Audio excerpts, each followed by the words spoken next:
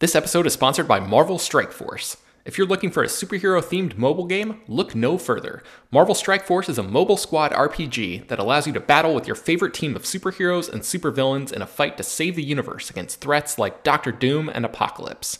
Your goal is to power up your favorite characters to complete missions, unlock gear and other resources, and beat other players in PvP modes like Alliance War and Real-Time Arena.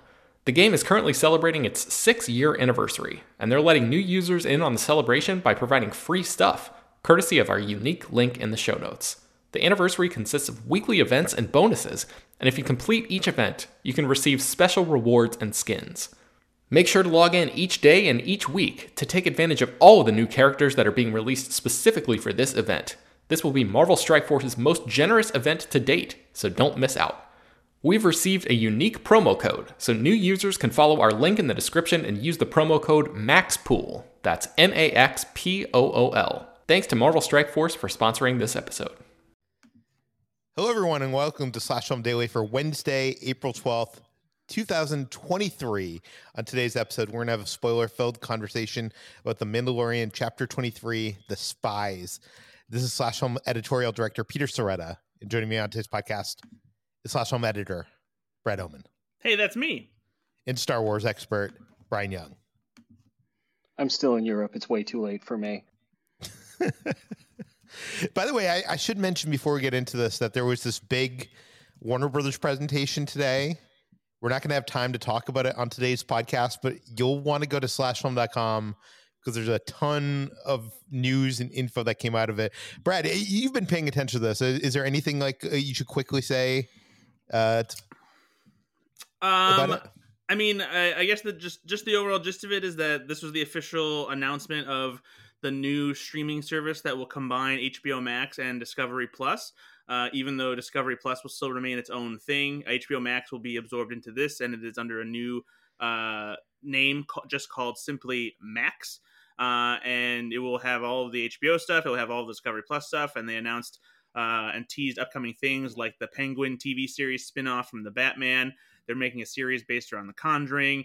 They announced a massive, officially a massive new Harry Potter TV series adaptation that will span 10 years and be a, quote, faithful adaptation of all 7 books. They officially announced one of the new Game of Thrones series. And so a bunch of stuff happening. And we covered it all on the old slashfilm.com. So make sure you check that out. Okay. Couldn't cause any confusion with Cinemax. I forget who said it in our Slack, but someone said like, "Oh, great idea! Cutting out the most prestigious name in your streaming service." I don't know. Yeah, and going with like Cinemax, which is the cheapest part of the combo name.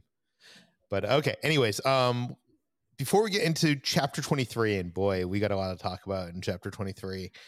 We had a bunch of emails from last week, and actually one about the celebration stuff. So first off, Heather Fox writes in, I like the theory that Grogu could join Rey in teaching the new Jedi Order, but I think they're setting Grogu up for the future of Mandalore. Here are some of the reasons I believe this. Number one, he would be the second leader since Tara Vizsla to be Mandalorian / Jedi. 2, we have seen him calm large creatures. He will likely be the one to ride the mythosaur. 3, he would be able to rule Mandalore for centuries. And 4, we have always assumed that the title of the show was about Din, but what if it's actually about the origins of the greatest ruler of Mandalore, Grogu? Brian, I'm sure you have something to say about this. I mean, if that's what they're interested in believing, I mean, they're very welcome to it. I feel like the title has changed meaning a lot over the course of the seasons, though. So right now, I think the Mandalorian is more like Bo-Katan and the whole culture rather than any one person. But I mean, yeah, I think Grogu probably does have a lot to do with the future of Mandalore, but I don't think there's going to be a Mandalorian and Jedi again, unless they're tying it into the Rey Skywalker New Jedi Order stuff. And he's going to come back and say, fine, I'm ready to be taught. Brad, what do you think? Do you think Grogu will appear in that new Jedi Order movie? You know, it's possible, I guess, but I feel like that's just like forcing too many things together that don't necessarily need to be together. I feel like the new Jedi Order movie needs to set itself apart from everything else in Star Wars. You know, setting it 15 years after Rise of Skywalker is a statement, you know, to like let some time pass and let them do something new, even though they're keeping Rey as part of it. And so I feel like forcing elements of the Mandalorian in there creates just maybe a little too much interconnectivity when Dave Filoni is already doing something about that with his own movie. So I'm going to say no. I also think it kind of deflates like the tension of what's going to happen in this series, knowing that Grogu made it out, and knowing how he ended up, and probably if you saw him in that movie, you would have to learn about the fates of other people in this show. So I don't know. I don't feel like it makes much sense to have him in the movie, as much as I think people think it's a cool idea. But actually, one last idea, one last question for you, Brian, because you brought this up, the title of the show, The Mandalorian. Do you think when they started the show that they had intended to expand it as much as they have? I think by the time they got to season 2, yeah. I think at season 1, my impression is that Jon Favreau was really interested in telling a Boba Fett story, and Boba Fett was already taken at that point when he was developing it with that Josh Trank movie. And he was like, well, here's what I think Boba Fett should have been like. And then as he expanded more Mandalorian culture and spent any time whatsoever with Dave Filoni, he was like, oh, Mandalore is much bigger than one dude. You know, one interesting thing, I think I didn't see anybody pick up on this, but Kathleen Kennedy did an interview at Celebration, and during the interview, she mentioned that The Mandalorian actually started as a pitch for a movie. It was originally going to be a movie, and then it became a TV show. So I'm wondering what that was. But, I mean, maybe it was Boba Fett. I mean, it could have been. I mean, it could have been, but they were already doing the Trank thing. But maybe it was just season 1 compressed down into delivering him to Luke Skywalker, or maybe I guess the first 2 seasons. Yeah. Okay. We have another email from Matthew. He says, in the most recent discussion about the latest episode of Mandalorian, you guys picked up on the Alice in Wonderland influences, but didn't bring up the heavy Isaac Asimov influence. I felt that the episode felt like a love letter to Isaac Asimov's old noir detective robot series. In that series, humans have reached other planets and have gotten robots to do all the labor, freeing people's time.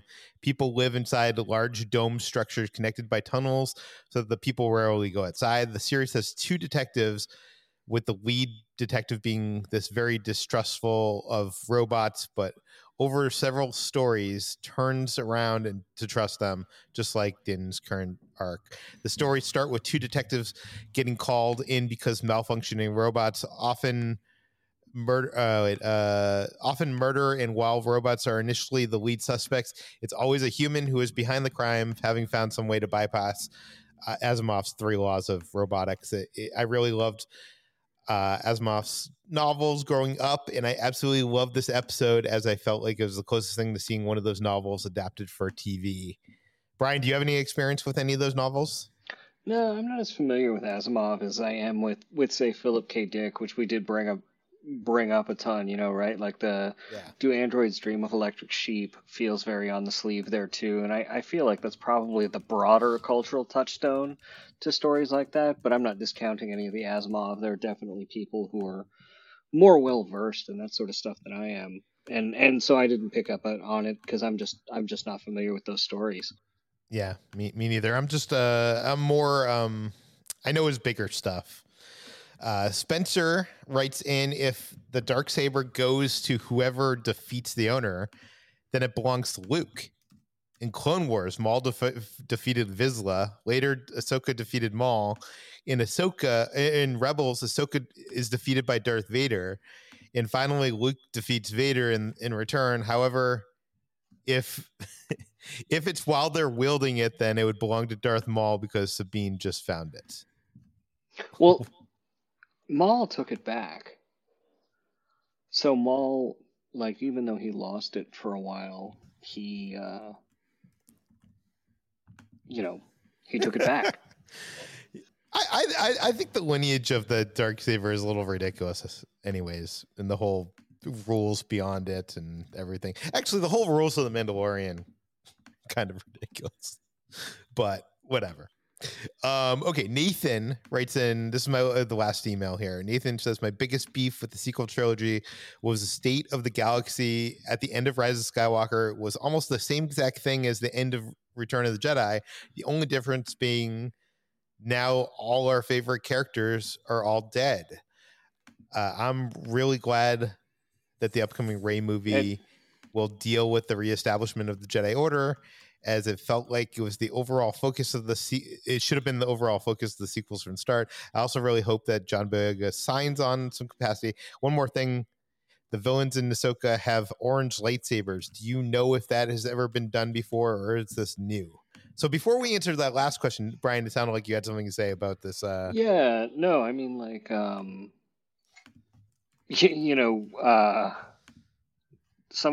many of my favorite characters are still alive, whether that's Rey or Finn or Poe Dameron or BB-8 or Rose Tico or even Aftab Akbar. Like, it goes R2, on and on and on. C-3PO.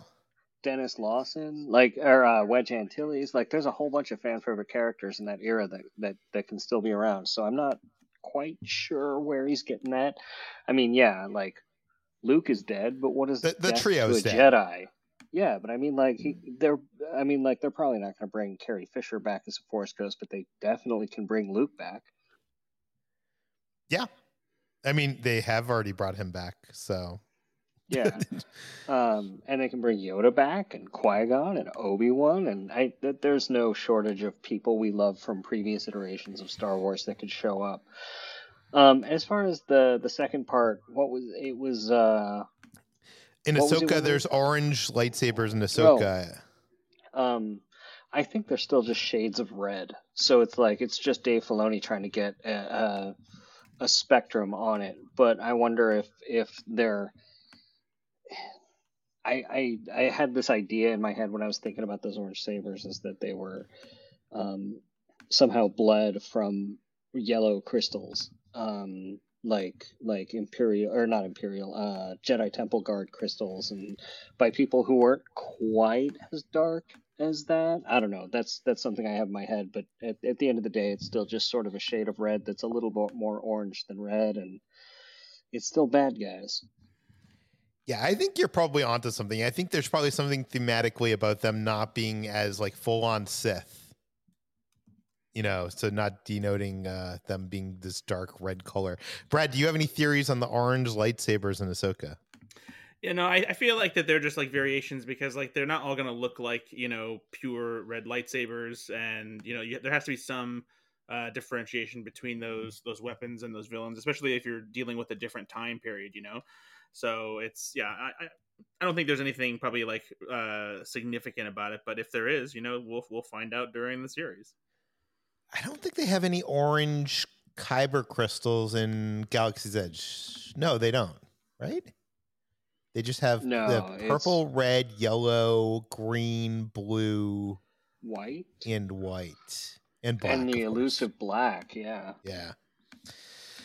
So there we're gonna have to all get new lightsabers that can do an orange color. More reason to buy stuff. Okay, let's get into a brief reaction on Chapter 23, The Spies. Brad, I'm going to start off with you. What is your thoughts on this week's episode? Easily the best episode of the season right here. A great lead into the season finale. Plenty of action, lots of cool reveals, stuff we weren't expecting. Great character moments. I absolutely loved everything about this episode, right down to the score. I was like jumping up and down watching this episode. I was screaming things in the air. I don't know. It's one of the best episodes of the series. It's definitely the best episode of this season. There's so much great action. There's it furthers the lore. It expands the universe. It connects to the movies. It has big reveals. It has cute creatures, has some cool looking stuff. Brian, what are your thoughts? I can't even imagine, Brian, that last time we talked to you on Friday, you had just walked out of this episode and you were able to keep it in and talk about other Star Wars stuff, because I would have just wanted to talk about this episode. Well, Peter, I'm a professional.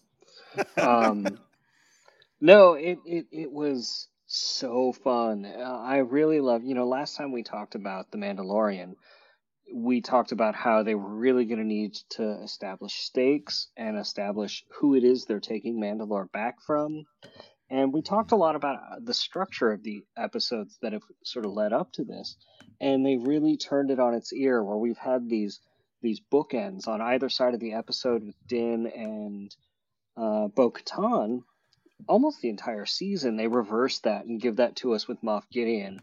And it's such a reversal of the structure of all the stories, and it's so cleverly done, and it did exactly everything that I feel like we talked about it needing to do in order to really kick us off into this season finale. And I was just thoroughly satisfied by it, and it's got some of my favorite ridiculous bits of Star Wars in it, even after last week's episode that had some of my most favorite now ridiculous bits of Star Wars.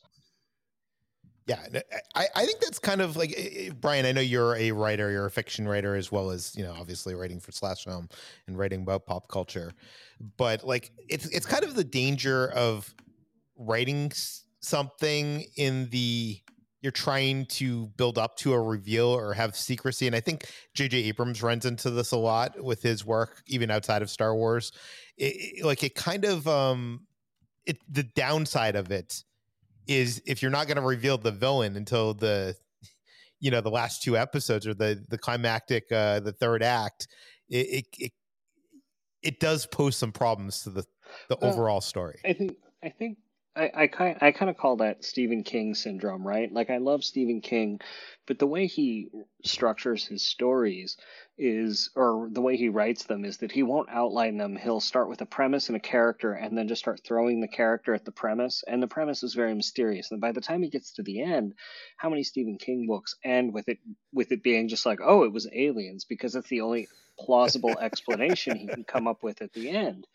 And with this, you can see Favreau and with the help of Filoni, who co-wrote an episode or two, really laid the groundwork for Moff Gideon being a constant threat beneath the surface of this entire season, even if we weren't seeing him, whether that was episode 3 with Dr. Pershing, or whether that was the Beskar armor, which paid off beautifully here, or Elia Kane through the episode with Carson Teva. Like, there's the hand of Moff Gideon, just like we've been talking about this whole time, sort of playing a hand here the whole time. And so I don't feel like people could feel cheated by having Moff Gideon show up this way, because it has been so thoroughly set up over the course of not just this season, but everything we know about Moff Gideon from his first appearance.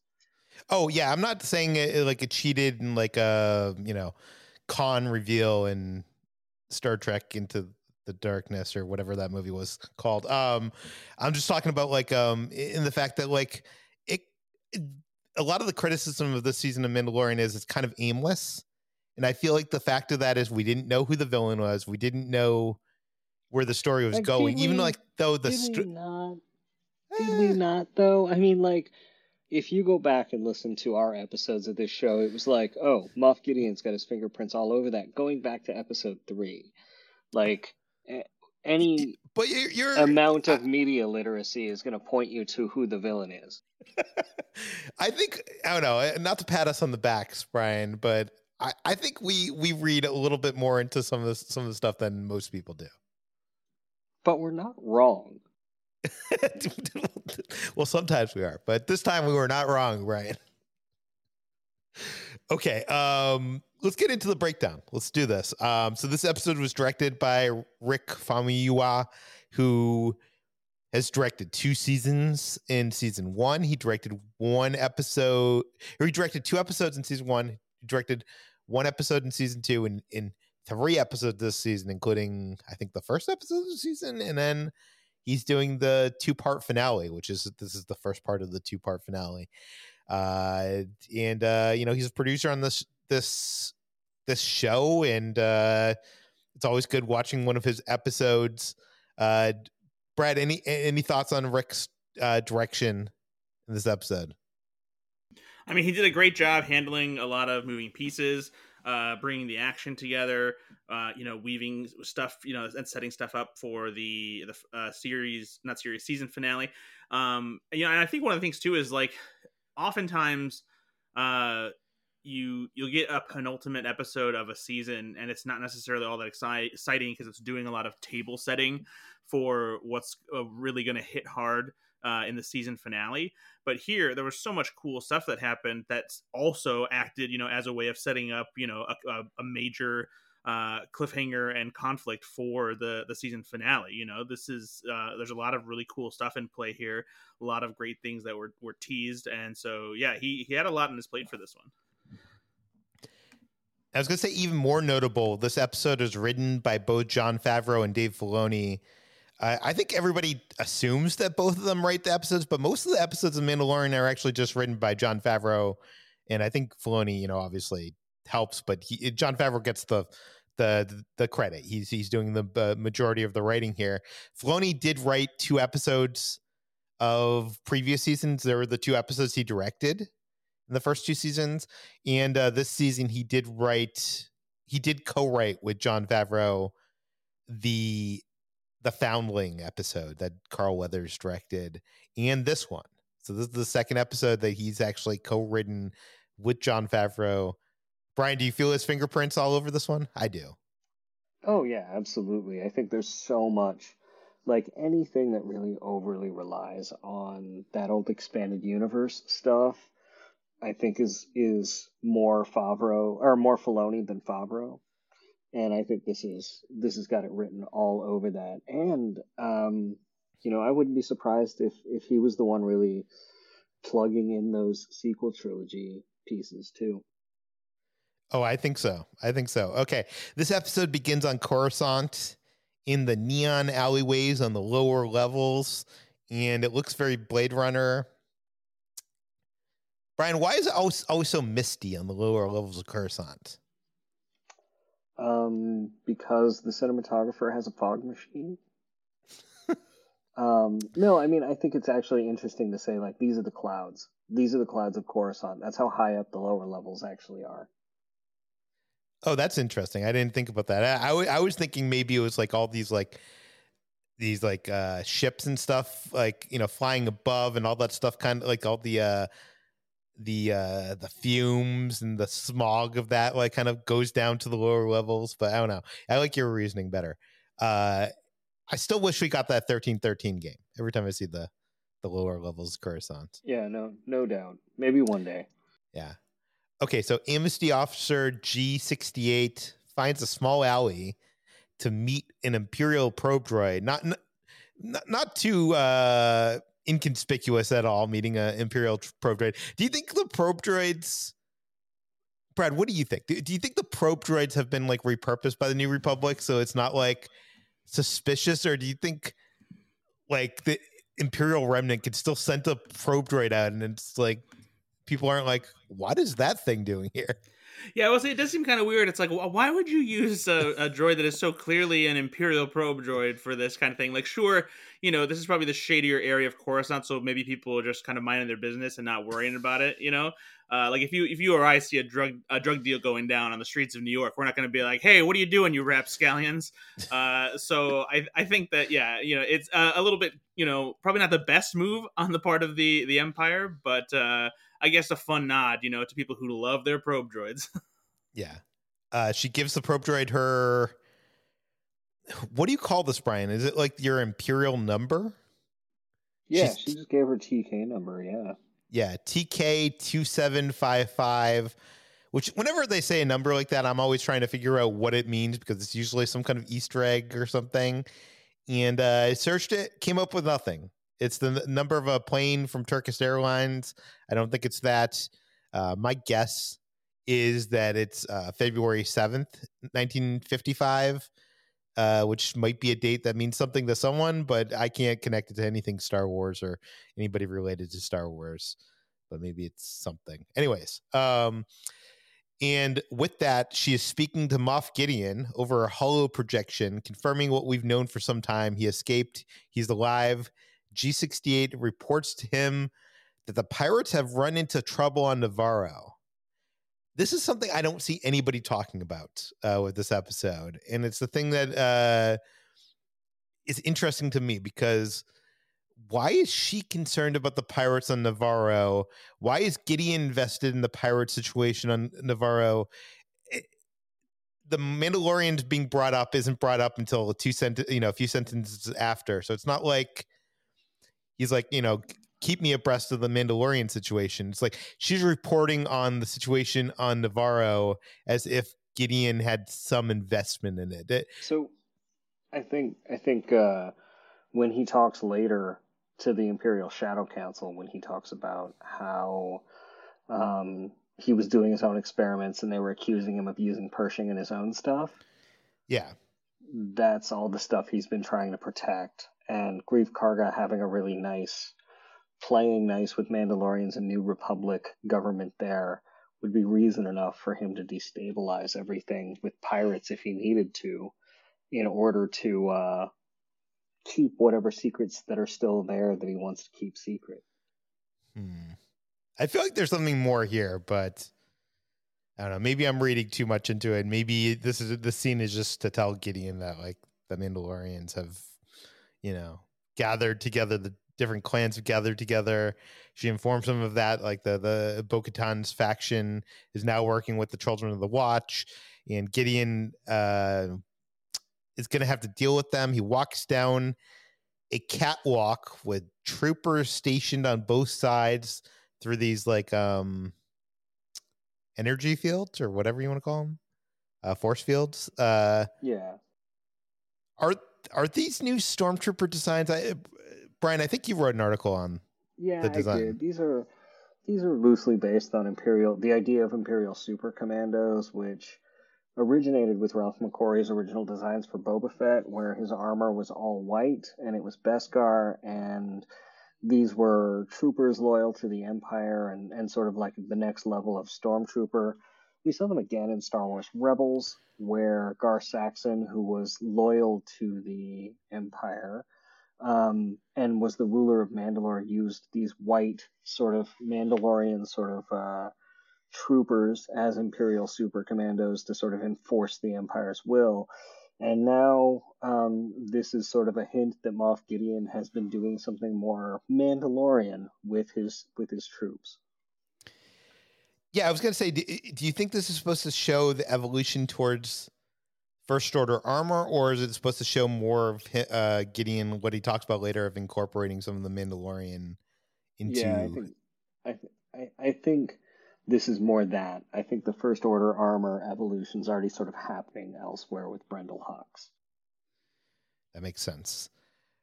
Okay, we're going to get back into this in a moment, but we're going to have to take a quick break. We'll be right back.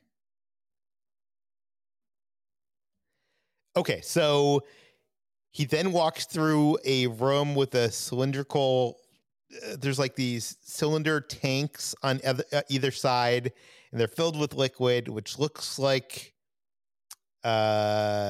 human bodies, like a silhouette of human bodies inside.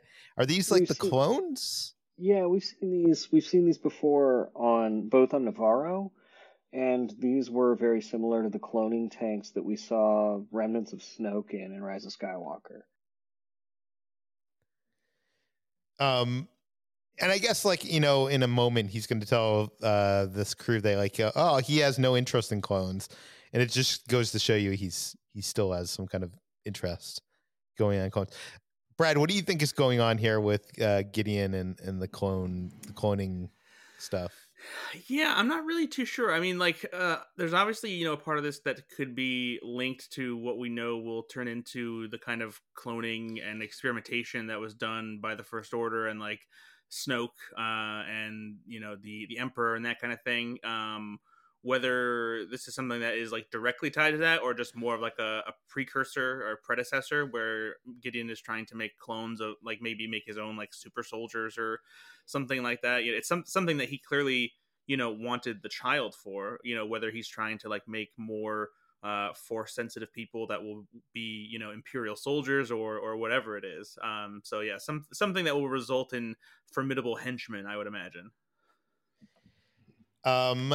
Okay, so in the next room, there's this holo projector meeting between the Imperial remnant. And I got to admit, I didn't think about this the first time I saw this, but when I was rewatching this for this podcast, something occurred to me here. It seems like this meeting is taking place on Mandalore in Gideon's base, because he has the clones and he has... It just looks like it. How is he having this teleconference with all these people in other worlds if the whole point of Mandalore is that there's no way to get a signal out of Mandalore?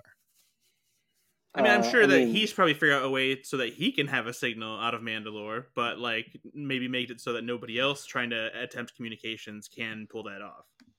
Yeah, we've had signal jamming sort of as part of the Star Wars vocabulary since Return of the Jedi.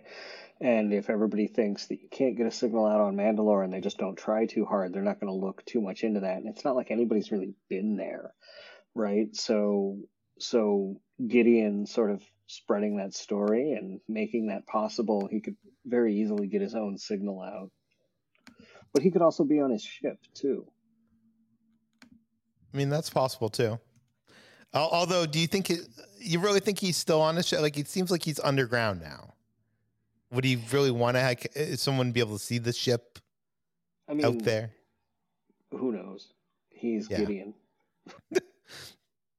So they discuss keeping low profile so that the New Republic doesn't know how big their threat really is.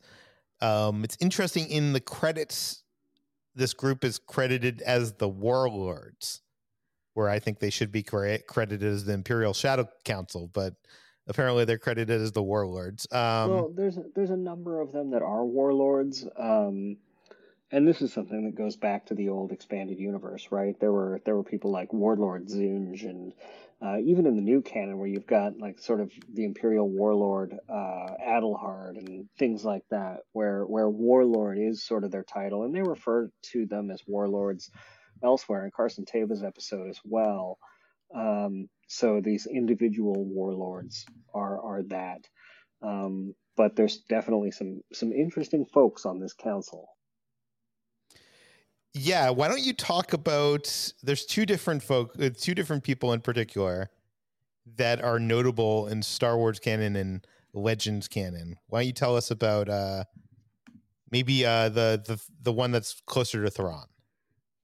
So the guy that is sort of talking in this scene about Thrawn's imminent return is Admiral Gilad Paleon, and Paleon started in Timothy Zahn's Heir to the Empire books, and he was very much the right hand of Thrawn. We were all surprised when Star Wars Rebels came out, because just before the Purgils take Thrawn off into the unknown regions, one of the captains that he's talking to on his radio before the entire fleet gets whisked off is Paleon. And so it was this really great name drop. So this really implies that Paleon was with Thrawn when they took off into the unknown regions and actually made his way back. And so him talking about Thrawn's return it actually holds a lot of water. But in the expanded universe canon, he was sort of there when Thrawn was killed and had to try to keep the Imperial remnant together, and kind of took them off the board and had sort of not a tentative truce with the New Republic, but sort of didn't go after them the way they did with Thrawn. And they ended up sort of fighting side by side a little bit during the Yuuzhan Vong invasion. But he was also betrayed and killed during a conflict where he didn't want to sort of join forces with Jason Solo, who was in very much the full Kylo Ren, Ben Solo sort of turn to the dark side mode. So he had a really long, well-respected career in the Republic and the Imperial Navy in the Legends canon, and was one of the biggest boosters of Grand Admiral Thrawn through his career. And now he's back, and that's really exciting for folks who are looking at Thrawn getting teased through everything here and on Ahsoka. Okay, so you said something that I want to make sure that we're clear on. You're saying that he was with Thrawn in Rebels, at the end of Rebels, when Thrawn and Ezra kind of disappear into the wherever they end up disappearing to. Yeah. Unless I'm misremembering, but yeah, he was. Oh, I'm not like there. Yeah, I'm not challenging you. I'm not doubting you. I'm just wondering, because that to me would confirm that Thrawn is already out of wherever he is, was sent to. He's come back. Whereas the rest of the scene, I'm under the impression that that Gideon hasn't seen Thrawn yet. Is what I'm getting the impression of. So yeah, right here. I mean, double checking. Thrawn was dealing with the rebels on the planet's surface, and he learned that the entire blockade was destroyed by unidentified objects, and he contacted Pelion, who let him know that their attackers had come out of hyperspace, and that was the Purrgil. So yeah, Pelion was definitely in that engagement. Interesting. Okay. Okay, so they mentioned Grand Admiral Thrawn. This is the first time he's mentioned in this show. Is that true? No. In season 2, there's that episode with Morgan Elsbeth on the planet of Caladan, where Ahsoka says, "Tell me where Grand Admiral Thrawn is," and she name checks him quite blatantly in season 2. I forgot about that. Okay, so well, you got me. Yeah, so you're under the belief that Thrawn has recovered from wherever he was sent in Rebels, but probably at this point in time, even though things are going to jump around in Ahsoka, so we don't know, but probably at this point in time, Ezra is still missing. Well, I think Thrawn is still out there. I mean, like, Thrawn is definitely out in the middle of nowhere as well, and Ezra hasn't found a way back. And I mean, I think Ezra's probably with Thrawn.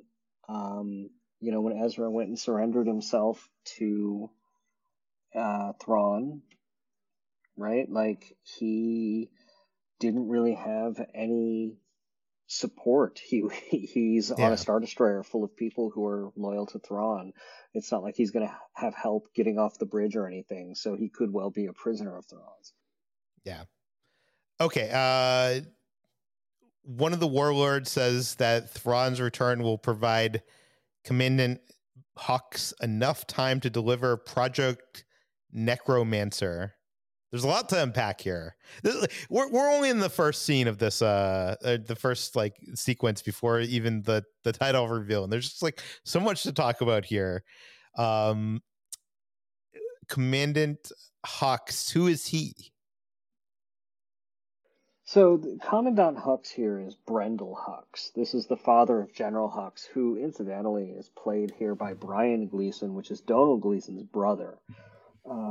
Both of them are sons of Brendan Gleeson, which is kind of where the name Brendel Hux comes from. And is that what Pablo was talking about? I haven't seen what Pablo was talking about. Okay, so I'm going to pull this up right now. On Twitter, Pablo Hidalgo, he's one of the members of the Lucasfilm Story Groups, he tweeted, "This week's Mandalorian has the on-screen debut of a character that I created as sort of an inside joke with casting that pays off that joke, and it happened completely organically. That is, I didn't know it happened until it happened, and that's really rather cool, fun stuff."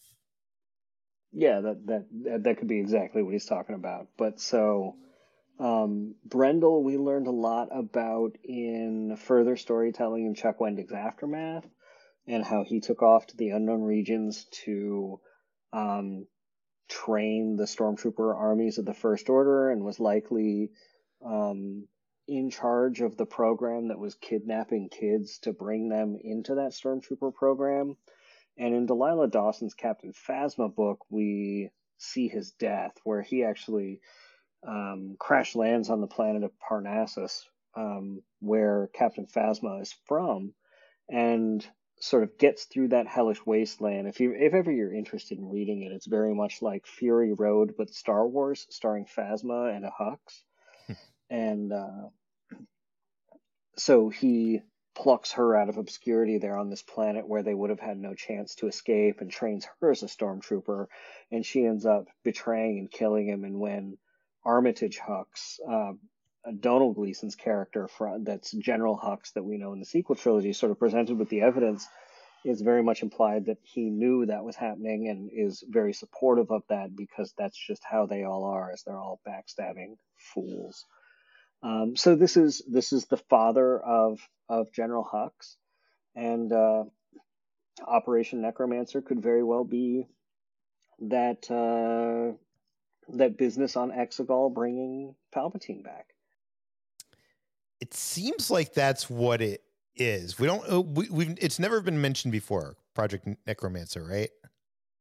Not that I'm aware of. I mean, it would make sense as far as the name goes, but I mean, Operation Necromancer could also be bringing the Imperial apparatus back from the dead, and that could still tie into the Stormtrooper program, or tie into that the kidnapping of the kids, or Palpatine himself. I think it's sort of left vague to, let us chew on that for a while. Yeah, I think this is interesting because I think this show and Dave Filoni's movie is going to feed more into setting up the sequel trilogy than I think most people realize it's going to. So, and this seems like it's a direct connection to the First Order here. Obviously cloning and all that stuff. I also want to mention Xander Berkeley is the guy that's playing Pelion, who's been in many movies: Terminator 2, Candyman, Gattaca, but probably best known as George Mason from 24. Gideon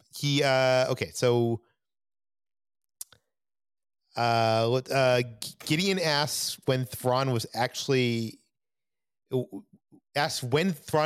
participate in a Shadow Council meeting, and is given the cold shoulder about how they need to keep him secret. And Gideon's like, basically instead proposes that they look for new leadership. Brad, what do you think is going on here? What is like why is Thrawn not in these meetings? What is Gideon's motives? And he seems like he wants to replace Thrawn.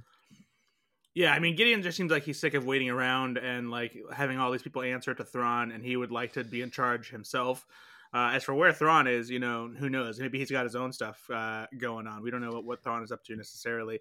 But yeah, Gideon's trying to make a power play here, and he thinks that like he can do it because Thrawn isn't there to speak for himself. So it's also funny how you have these group of warlords all like being like, we need to present ourselves as we're not this organized front of people. We want them to think that we're arguing with each other. And then like I'm like watching this, and they're a group of people arguing with each other that don't seem to have it together. Which is honestly like it's Brian, would you say this is a mirror? Like in many great storytellings, you have a mirror of like the hero story and the antagonist story. And the Mandalorians are like these group that are bickering. It seems like this is almost a mirror for the Mandalorians. Oh yeah, no, that united front that people need to put up in order to win is something that's common to all sides of this conflict. And I think you're absolutely right. Like this is the same thing going on with the Mandalorians. Okay, so Hux brings up Project Necromancer and grills Gideon on the whereabouts of Dr. Pershing. And Gideon doesn't seem to be completely forthright about what happened to the doctor. And also, Hux has heard rumors that Gideon was using Pershing to conduct his own experiments on Navarro. But Gideon insists that the clone program is Hux's area, not his, or Hux's obsession, not his. Brad, what do you think Gideon is up to? If Hux is the one that's trying to develop the thing that ends up being Snoke or somehow Palpatine is returned. What is Gideon trying to work on? Yeah, I mean, my answer is pretty much the same as, like I said, as I was talking about before. Probably giving himself some kind of edge over anybody else by creating his own army, likely of force sensitive people that would help in some respects, because they obviously don't have anybody right now like that. The Emperor is considered to be gone. Darth Vader is gone, and so as far as Sith Force users go, they don't really have anybody who would help them withstand any remaining Jedi that might be out there. And so they probably need an edge, and that's probably why he wanted Grogu, and that probably involves Dr. Pershing's research, and there's definitely a creation of some kind of soldier for him to control there. Do we know, Brian, you might know this, do we know for sure that Snoke and Palpatine came from the same program? I mean, that J.J. Abrams was purposely as vague about all of that as possible. We do know that they both sort of originated on Exegol, because we saw those the tanks with like remnant body parts of Snoke. Yeah, so I think that that's pretty solidly implied. Yeah, no, that makes sense. Okay, so Gideon wants Pellaeon and Hux to share their resources, including some Praetorian guards, TIE interceptors, and TIE bombers to protect against the Mandalorians. And it's funny here how Hux and Pellaeon are so unwilling to cooperate until Gideon reveals that the Mandalorians are going to go try to retake Mandalore, and then all of a sudden they're like, "Oh, how many Praetorian guards do you need? We'll send you those." Do you think the reason for that is just that they are afraid of like this big group coming up against them, or do you think they're afraid of them discovering Gideon's base and it being tied back to them? Probably all of that. Yeah, I mean, Pellaeon is the one who says straight up, like, a united Mandalore could be a problem for our remnant. And it's because, like, look at what they did to the Mandalorian people. They're going to come after them like with a vengeance. It's like, and if anybody knows how to hold a grudge, it's the Mandalorians. For sure. Gideon declares that they will take out the Mandalorian once and for all, and cheers "Long live the Empire." And cut to the chapter title, Chapter 23, The Spies. Every week here on this podcast, I ask Brian to explain to me the dual meaning of the spies. And obviously, the Amnesty Officer G68, where we start with in this episode, is a spy. But who else is a spy, Brian? I'll be honest. I think I've been chewing on this a lot. I think we're gonna see who the other end of that equation is. Next episode, yeah, because like if you really like, I was kind of waiting for that shoe to drop that the Mandalorians were going to be betrayed over the course of the episode because of the title, and that didn't happen. So I'm assuming we're gonna find out who that was the next time, unless it's R5D4 again. Well, I don't think it's him again, but we'll talk about this in speculation. I definitely have some thoughts on this.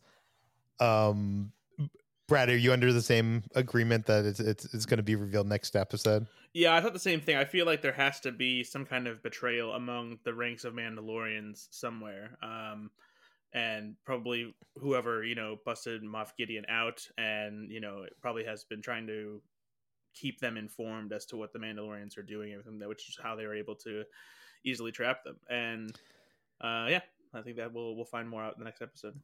Agreed. Okay, so the Imperial light cruiser flies over Navarro, and it's the Mandalorian fleet. And how cool is it that they painted the Mythosaur skull on the bottom of that light cruiser? That must have taken some time. I think one cool thing about that too is that it's a subtle visual reminder of Thrawn. If you remember Thrawn's ship, the Chimera, in Star Wars Rebels, and throughout the Legends, it has this sort of twisted Chimera dragon painted along the bottom of it, which is unique among Imperial Star Destroyers. And so seeing Thrawn's shadow being evoked and this cruiser coming in with the Mythosaur on it, knowing that Thrawn is at the other end of this story with his Star Destroyer with his design on it. I think it's just a really cool, subtle thing. Yeah. And we also noticed that in the town, the IG-11 statue is almost fully dismantled, which we learn more about later. The clan meets up with the other clan of Mandalorians, and as they land, and there's like, you can feel the tension in the air, teasing a confrontation of Paz Vizsla and Axe Wolves, which we'll get later. Grief Karga meets with Mando and offers him some spirits from Coruscant and presents him with IG-12, which is IG-11, but rebuilt as a mech. It's presented with an Anzellan piloting him from the inside. And the moment I saw this, I literally jumped off my bed. I was watching in my bedroom and I screamed, Grogu is going to be in that thing. I was so excited. Brad, how did you feel when you saw this? Yeah, I mean, this is a very cool spin on bringing IG-11 back, and it introduces such a fun new dynamic between Grogu and Din, because as we'll see, he can now kind of hold his own, and like it's kind of like having a toddler like learn to walk and learn to say no, and being able to get run away from their parents and that kind of thing. Like now, he's got this IG-11 mech that he controls, and so he can actually stand up to Din in a way that he never could before. Yeah, I love that he just has those. Do you think he has more buttons than yes and no to say other things? I mean, I hope probably. So. I mean, yeah. At some point, hopefully, maybe that'll be like an upgrade that they have to give him. But yeah, and also this acts as a way of allowing Grogu to talk without making him talk yet. Brian, what did you think of this IG-12 reveal? Oh man, it was so fun watching this with an audience and people just losing their minds. And I feel like when we talked about this last week, I was like, "There's stuff in this episode that's going to make you lose your mind." And this is one of the things I was thinking about, especially just like that Anzellan looking at him like side eye with the bad baby. It was so good. No squeezy. Yeah. I will say that while I almost always prefer puppetry in animatronics over CG, the way the Anzellan walked when it walked by Grogu looked horrible. It looked like they could have used some CG there. It did not look properly puppeted, or I don't know, something. Anyways, that's a minor nitpick. But this is awesome. I'm all for this. And Brian, you were right. We didn't get IG-11. You predicted that it wasn't going to happen. But it's interesting because I feel like in the grand scheme of things, of like Din's arc, when it comes to him trusting droids, it feels almost like it's a step back in the fact that this is just a vehicle and not a droid coming into his inner circle. We'll have more droids for him to get used to. He's still hauling R5D4 around. Yeah. Mando doesn't seem to want Grogu to operate IG-12, but Grogu wants to and tells his dad no with the buttons, and I love this so much. And also, I number one, I have this shelf in my house. It's called the droid shelf, and it has all sorts of droids. And I've wanted to have Grogu on the shelf, but the shelf is only for droids, Brian. Can't have anything but droids. Now I can have Grogu on the shelf. It's going to happen. They're going to make a figure with IG-12 with Grogu in it, and I could be on my droid. Okay, I'm sure everybody cares about this. But I will say I can't wait until a droid builder makes a remote control life-size version of this with like an animatronic Grogu in it. It's going to happen. It'll be great. Yeah. Okay, Grogu gets distracted by a fruit seller in the marketplace and begins eating what the audio description describes as berries, but looks more like nuts or something. And he's reprimanded by Mando. And there's some, fun stuff here with Grogu playing with his new toy, and Mando not knowing how to handle this. Later that night at the campsite, they're all enjoying food. And Brad, we finally know what happened to those two baby birds from a few weeks ago because we see them roasting on spits above a fire, feeding the whole Mandalorian crew. I don't know if that's true. That would be terrible. I'm pretty sure they probably hunted something else and used them to cook. I can't imagine that they would take them as like. I don't know. I think they're roasting the little baby chicks. I mean, their heads do not look anything close to the same. Okay. Well, I like to imagine that. I didn't even think of that, but that would be hilarious and so twisted. Okay, so Bo-Katan gives a big speech about how it's being time to retake Mandalore, promising a mission with a small recon party going down to the Great Forge. She asks for volunteers from both tribes, and the major characters all step up, of course, including some people we don't know. And the Mandalorian ships jump to Mandalore, and it's awesome. It's rousing. Like, you know, this whole episode, I was just like into it. I was just so excited. There's some nice tension moments here with Bo-Katan's ship lowering into the atmosphere and the Mando crew all like, you know, in their drop position, looking down at the destroyed planet. The Mandalorians jetpack down to the glassy surface, and later they come across I'm going to call it a ski ship. I don't know. Is this anything we've ever seen? Like a sailor thing? Not really. I mean, it feels like it's got as many ties to like Waterworld or Fury Road as it does to Star Wars. Yeah, it's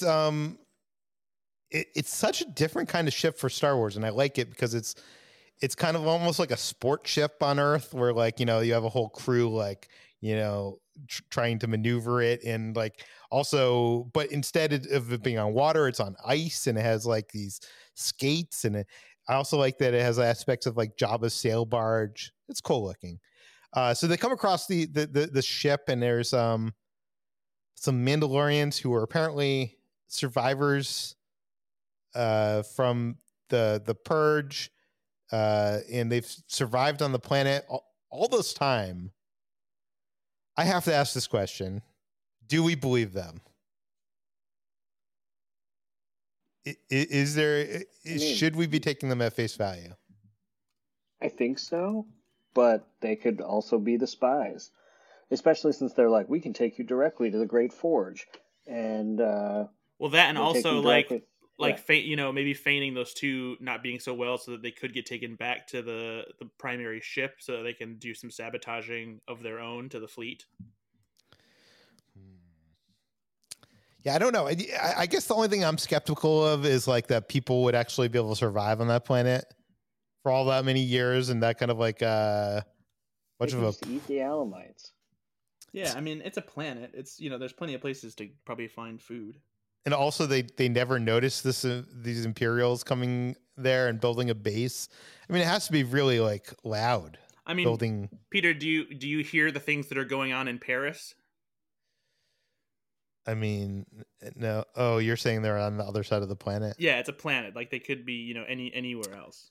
Okay, fair enough. Fair enough. So the Mandalorian survivors are played by Charles Baker, who was Skinny Pete in Breaking Bad, and Charles Parnell, he's played a lot of cops and a lot of TV and films over the years, but he was recently in Maverick. And it's cool to see them treat Bo-Katan as royalty. Like it's until now in the show, we've seen people treat Bo-Katan with a lot of, you know, they're not happy with her. But it's cool to see the other side of the people that have been living on that planet that look at her a little bit differently. Bo tells the truth about what happens, that she surrendered to save her people in the world, but Moff Gideon betrayed her. Brian, is this something like we didn't know, or I think it's something I had assumed happened? I guess it was never spelled out. No, it was never spelled out. It was never spelled out exactly how she lost the Darksaber. But And especially when you hear about these competing sort of versions of the story going around, we definitely never had a straight story, but it is good hearing it straight from her mouth here. We learn that the Armorers clan was, obviously on the moon of Concordia, and part of one of the fractions that came out of Death Watch. And Bo-Katan confides in Mando on her fears of not being able to keep the factions of Mandalorians together. And we have this kind of emotional moment with Mando explaining the reasons he serves her. Your song is not yet written. I will serve you until it is. It's a great moment. What did you guys think of this whole moment? Yeah, it was a touching moment to see, Din coming around to respecting Bo-Katan and wanting to follow her and believing that, she can bring them together and is willing to stick by her side as long as it's necessary. And I love that he's not sticking by her side because of the Darksaber or anything, because she's the princess or anything like that. It's because of her character, who she is, and he believes in her. Yeah. So a bunch of Mandalorian survivors are too weak and wounded to continue. So the armor takes this moment to ferry them back up to the ship, which seems a little too convenient to me, but we can talk about that a little bit later. I was almost at this moment watching this. I was expecting her to fly up through the atmosphere and then be greeted by the Imperial remnants, like a Star Destroyer or something. Like, it felt like it was. Do either of you feel the same way I do? Like, it felt like they were trying to build up to something like that. And the thing is like we could still get there in the next episode. That attack can still happen. But I was also concerned, based on the title, that maybe she was going to turn on Bo-Katan and come back up and say, like, hey, guess what? I'm in charge of Mandalore now. They're all dead. Or whatever, right? Like the tone of the music and like the lingering of the camera made it seem like there's like some wheels turning there and like something going on that, is maybe nobody knows yet. Yeah. I think we were all waiting for the shoe to drop anyways. It turns out the shoe dropped from underneath the ground, not above it. But we'll get to that in a bit. So Axe Woves and Paz Vizsla are playing some kind of Star Wars chess game.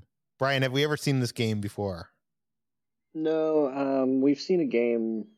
I wouldn't even say it's similar, but it's a holographic game that originated on Mandalore that was played between Fen Rao and Sabine Wren in actually the episode aptly titled Imperial Super Commandos.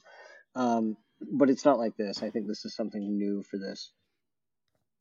Well, both of them can't agree on the rules, kind of mirroring what both of them not being able to agree on the rules of Mandalorians. And they get into this disagreement over the game.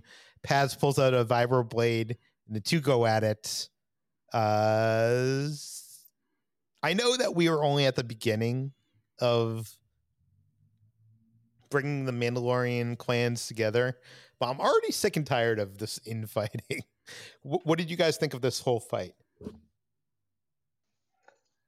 I mean, it was silly in that, like, one of these two needs to back down sort of way, and I really think that the resolution was perfect for it. It was like the kid has to show up and be like, no. Yeah, and then Mando admits that he didn't learn it from him. So is he insinuating that he learned that from the Jedi? Or just, maybe he did learn it from Din. Yeah. A spiked back creature emerges from the Trinite and takes out the ski ship. And if I have one criticism of this whole episode, guys, or it's probably more of a criticism of the season, but I'm going to put it on this episode. I feel like Dave Filoni or Jon Favreau, that like in this season, they keep on relying on, like, people are on an adventure to do something, and then a random huge creature comes out of nowhere and gives us a moment of action and then pivots the story. And it feels like it's a crutch that keeps on happening, and I don't like it. Like, what do you think about this big creature moment? I don't necessarily think of it as a crutch. I mean, if anything, like, it's kind of just like it takes its cues from classic stories, and especially planets when like you don't necessarily know what's out there. It's like there's always something that can ruin what's going on, and I think it especially works even better here because the Mandalorians that have been stuck on Mandalore are kind of have turned into like these pirates, and pirates have to deal with monsters like that all the time. Brian, any thoughts on reusing big, huge creatures? The huge creature thing feels part and parcel with Star Wars, right? We've been having these since the beginning of Star Wars, so it doesn't bother me. Yeah. The Mandalorians make their ways into tunnels leading to the remnant of the Great Forge, but the fires are no longer ignited. A huge group of stormtroopers jetpack in and attack them. They fly now? They fly now. And they're all pinned down, need some help. So Axe Woves volunteers out of nowhere to go up and get the reinforcements. Paz lays down to cover to allow him to jetpack out through a hole to the surface. Brad, what are your thoughts on this whole, like, this is a long sequence of the whole, new stormtroopers versus the Mandalorian. What are your thoughts on this action sequence? Yeah, I thought it was making these, essentially like a mid-level video game boss kind of stormtrooper thing where they have armor that obviously deflects lasers, and they have to get into close quarter combat to like shoot them in the parts where the armor isn't covering them, or use their various Mandalorian armor tools to actually take care of business. It made for a cool sequence. It was kind of like a Western shootout, but on like an even bigger scale. Yeah. The Mandalorians pursue the stormtroopers through some passageways that look less and less like the remnants of an earlier time and more imperial. And I was like, we were right. We called this, guys. I'm going to pat ourselves on their back that Moff Gideon is obviously set up a base on Mandalore. It's revealed to be an Imperial remnant base, and the Mandalorians are trapped between blast doors as Din does his best to handle multiple stormtroopers by himself, but finally it's too much. A caped dark trooper jetpacks down and is revealed to be Moff Gideon.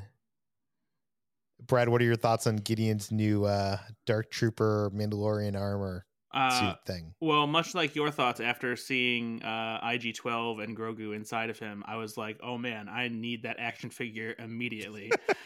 Because his helmet is cool. He's got his jetpack built into his suit. He looks badass.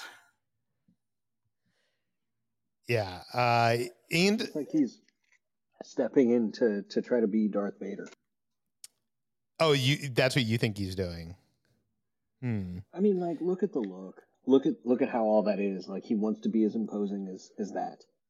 It's interesting. It's kind of like a combination of Vader and Boba Fett and Darth Maul, because he's got the black, he's got the red, he's got the helmet, he's got the suit. It's shiny, and yeah, there's horns on the helmet too. So yeah, I wanted to ask you guys about the spikes or horns on the helmet. What do you think is going on there? I mean, there's a lot of Mandalorians that have those, and yeah, the Mandalorian like Super Commandos.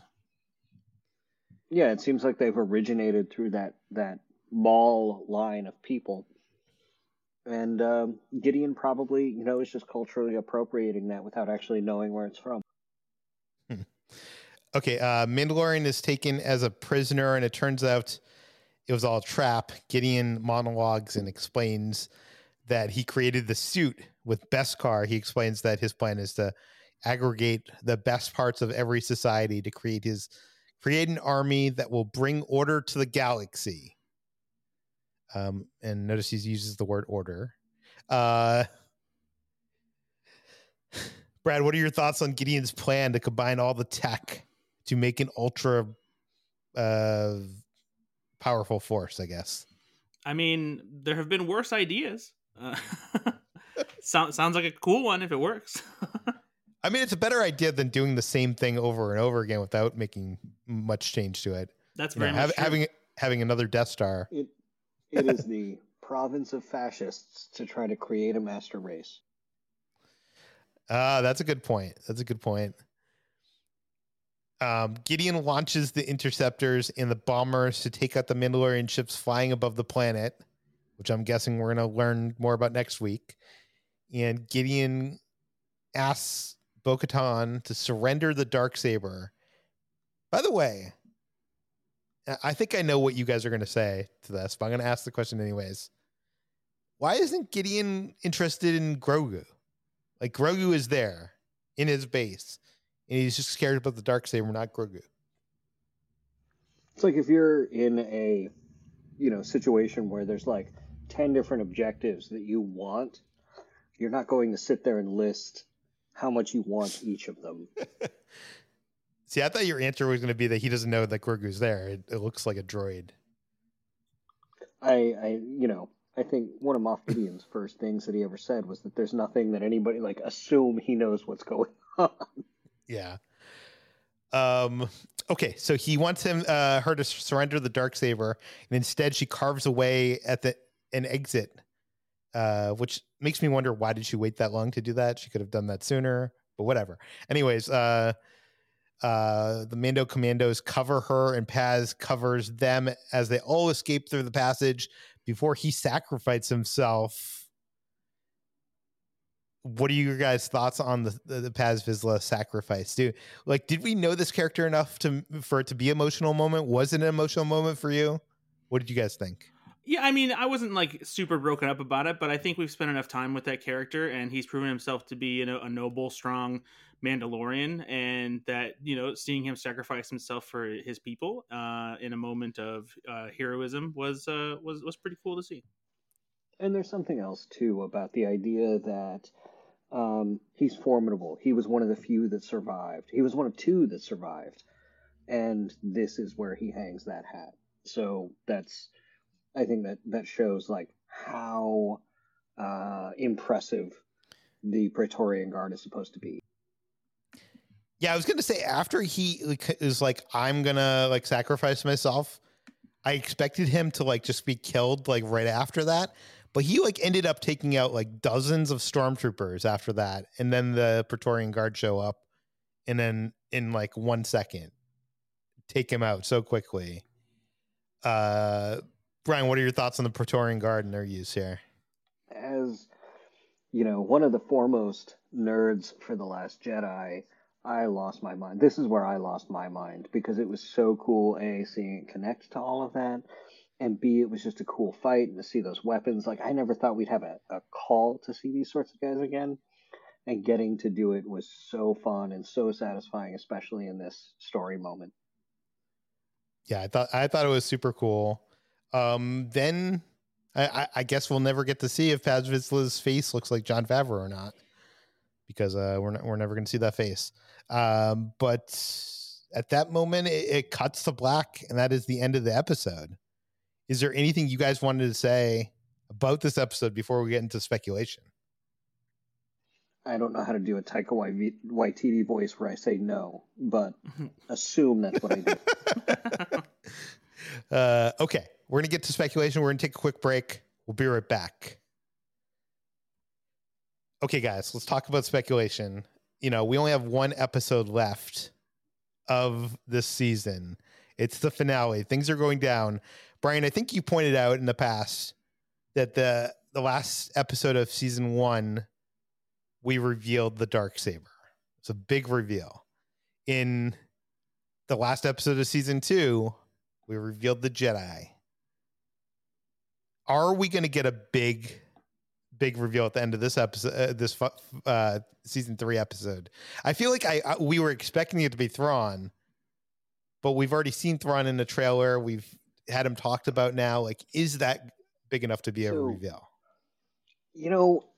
I think so. Could you imagine how much everybody would lose their minds if the New Republic led by Carson Teva show up? What do you mean? Something like that.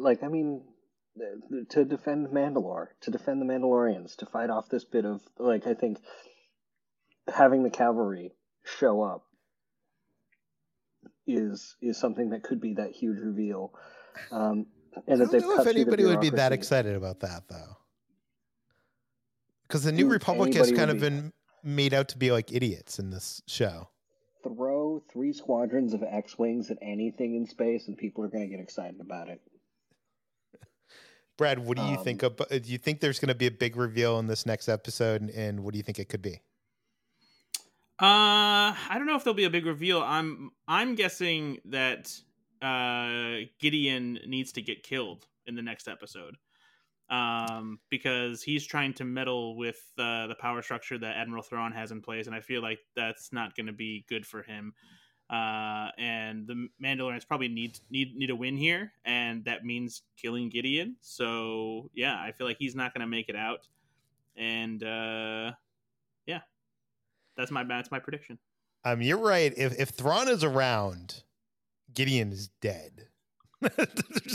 there's no way he's surviving next episode. The thing about Thrawn, though, is that if Thrawn needs to get rid of Gideon because Gideon is doing this stuff, Thrawn is going to engineer a situation, for that to happen. And I think Gideon still has so much life left in him as a villain. I don't know. I'm not sure about that. But it would be a satisfying end. Yeah, I was going to say that. If the Mandalorians did take him out. The other thing is, from a story perspective of like, this is a show, it kind of seems like, last season, he ended up getting arrested, and then this season they broke him out. Like, it almost seems like, would they really go to this lengths to break him out and to set all this up on Mandalorian stuff to kill him off? Like, it seems like they want to keep him around from a first. If I was Jon Favreau and Dave Filoni, it seems like they like Gideon. Yeah, he's a great foil for them. All right, fine. I'll just go fuck myself. I mean, if that's what you need to do, Brad. I mean, we weren't saying that, Brad. I'm just saying. No. Message received. Message received. Okay, so this episode was titled "The Spies." We only know one of the spies in this episode, but I think you guys are right. I think it's possible that there's someone else who's a spy. So the question is, who is it? I'm gonna list down some options here. Axe Woves. He disappears at the last second right before they get attacked by stormtroopers. Is it possible that he's in on something? I think that makes the most sense because they were him and Koska Reeves and their sect of Mandalorians went off and they were privateers for a little while, and they were already doing stuff for the name of the Empire. So I feel like that makes the most sense for them to do that. And at the same time, like, if that is the case, like it just seemed kind of like weird for, I guess, for Bo-Katan and everybody else to be so trustworthy of them. Although I guess maybe they don't have a reason to not trust them. But if you consider for a second what they were doing when they caught back up with them, like, maybe there should be some skepticism there. What do you think, Brian? But Axe Woves. The common refrain for this is, well, anything's possible. I think the more likely alternate answer for the spies would be the guys they found on the surface. Yeah, I think that it's very possible that they are spies, but the other possibility, I think, is also the armor, like, really got out of there at a convenient time with those people, with the Mandalore survivors. And yeah, but I mean, like, that could also be Favreau just sort of trying to take her off the board from a storytelling perspective, because she fights with a hammer and tongs, and that fight was very clearly a firefight. Well, I mean, that's true too, but I guess the other thing that some people are pointing out online is that, Gideon has these like horns on his helmet, and the armor has horns on her helmet. Is there something here? Is there some kind of connection? That would have to be a pretty long con, I think. For her to, that would be one hell of a betrayal and reveal. And like, the only way I could see that making sense is if this entire time she's been acting in a way to keep all of the Mandalorians away from Mandalore because of this, which would be a hell of a ruse to keep up. And I feel why like wouldn't she have let him kill everybody on Navarro at that point? Yeah. And why also would she have convinced Bo-Katan to unite all the Mandalorians to cause this problem that Moff Gideon didn't want in the first place? Yeah, exactly. So if she is involved, it's going to be really interesting how they would explain all that. But okay, I guess you guys have already answered this. Like, what is Gideon really working on? What's his real plan? So do you think he's just trying to put himself in position to be the next Darth Vader? Like, is he wants to be the top leader of this Imperial uprising? Yeah, I think it's you've got the look, you've got the eugenics, you've got the fascism. Like, he's trying to be at the top of this heap, especially as he's doing that political maneuvering to undermine Thrawn. Do you guys think that we're going to see Thrawn next week? No.